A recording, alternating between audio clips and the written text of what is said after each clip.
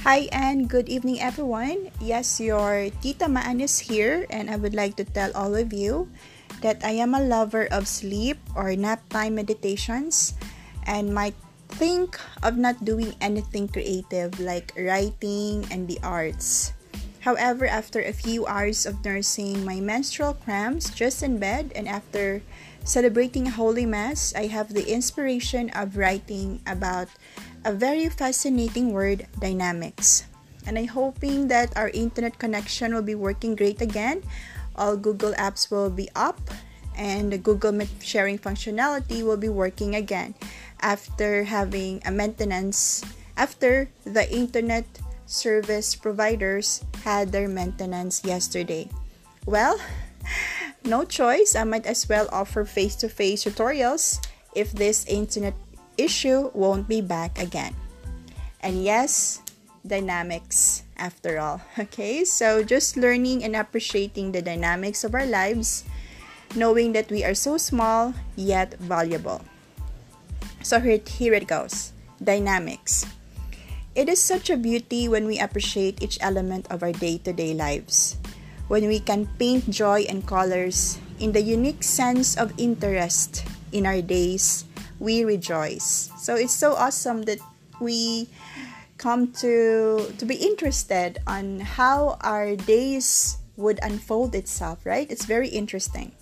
So when we lovingly be in awe on the dynamics of our days, of our relationships with others, with ourselves, and with all the things around us, we embrace each line, each color, each corner of our house.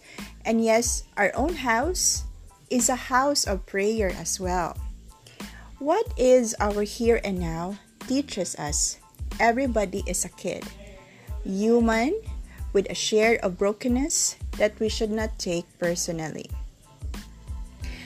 Injuries are part of the game. Bottlenecks, inconveniences, unfavorable treatments, judgments, and decisions of others are part of life as well. These are the injuries in a game. As Louise Hay says, life is like learning a computer. Yes, we learn to observe, be aware, and understand the dynamics of our lives.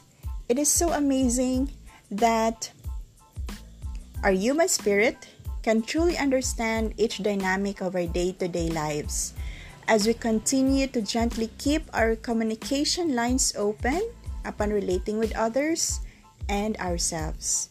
It has been a while that I am living a life away from the corporate world.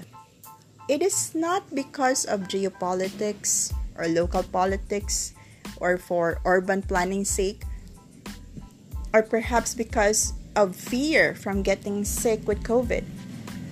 These fears are beyond my control.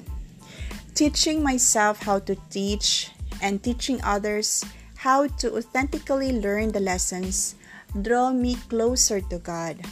I fell in love with the spirituality of teaching. Being an educator and learning partner is very transformative. There is more in teaching that I want to explore. Nurturing friendships and partnerships with those parents and learners who believe in my current intent is very transformative as well. I might not be good at it always. There is the learning curve, but growth in this vocation is all worth it. No matter how challenging the path is, it is all worth not to change the color, the shades, and hues of the current dynamic of my chosen path. It brings out the child in me, that part of me that wonders with much curiosity. Glad to have celebrated a Mass with my fellow Catholic churchmates.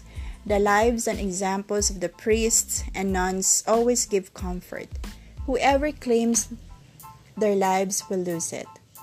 God gives us the dynamics of solitude with Him in order for us to see how abundant life is being consecrated to Him.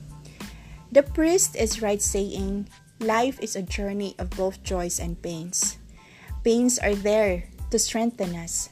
To everyone, let us continue to discover the grandeur of the dynamics in our day-to-day lives. Thank you so much for listening.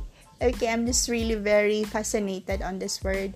I actually pinned it in my journal so that if I have the creative juices and the inspiration to write about it, then I can have one literary piece. And there you go. I hope you enjoyed it. Okay, thanks again for being a friend. Bye now.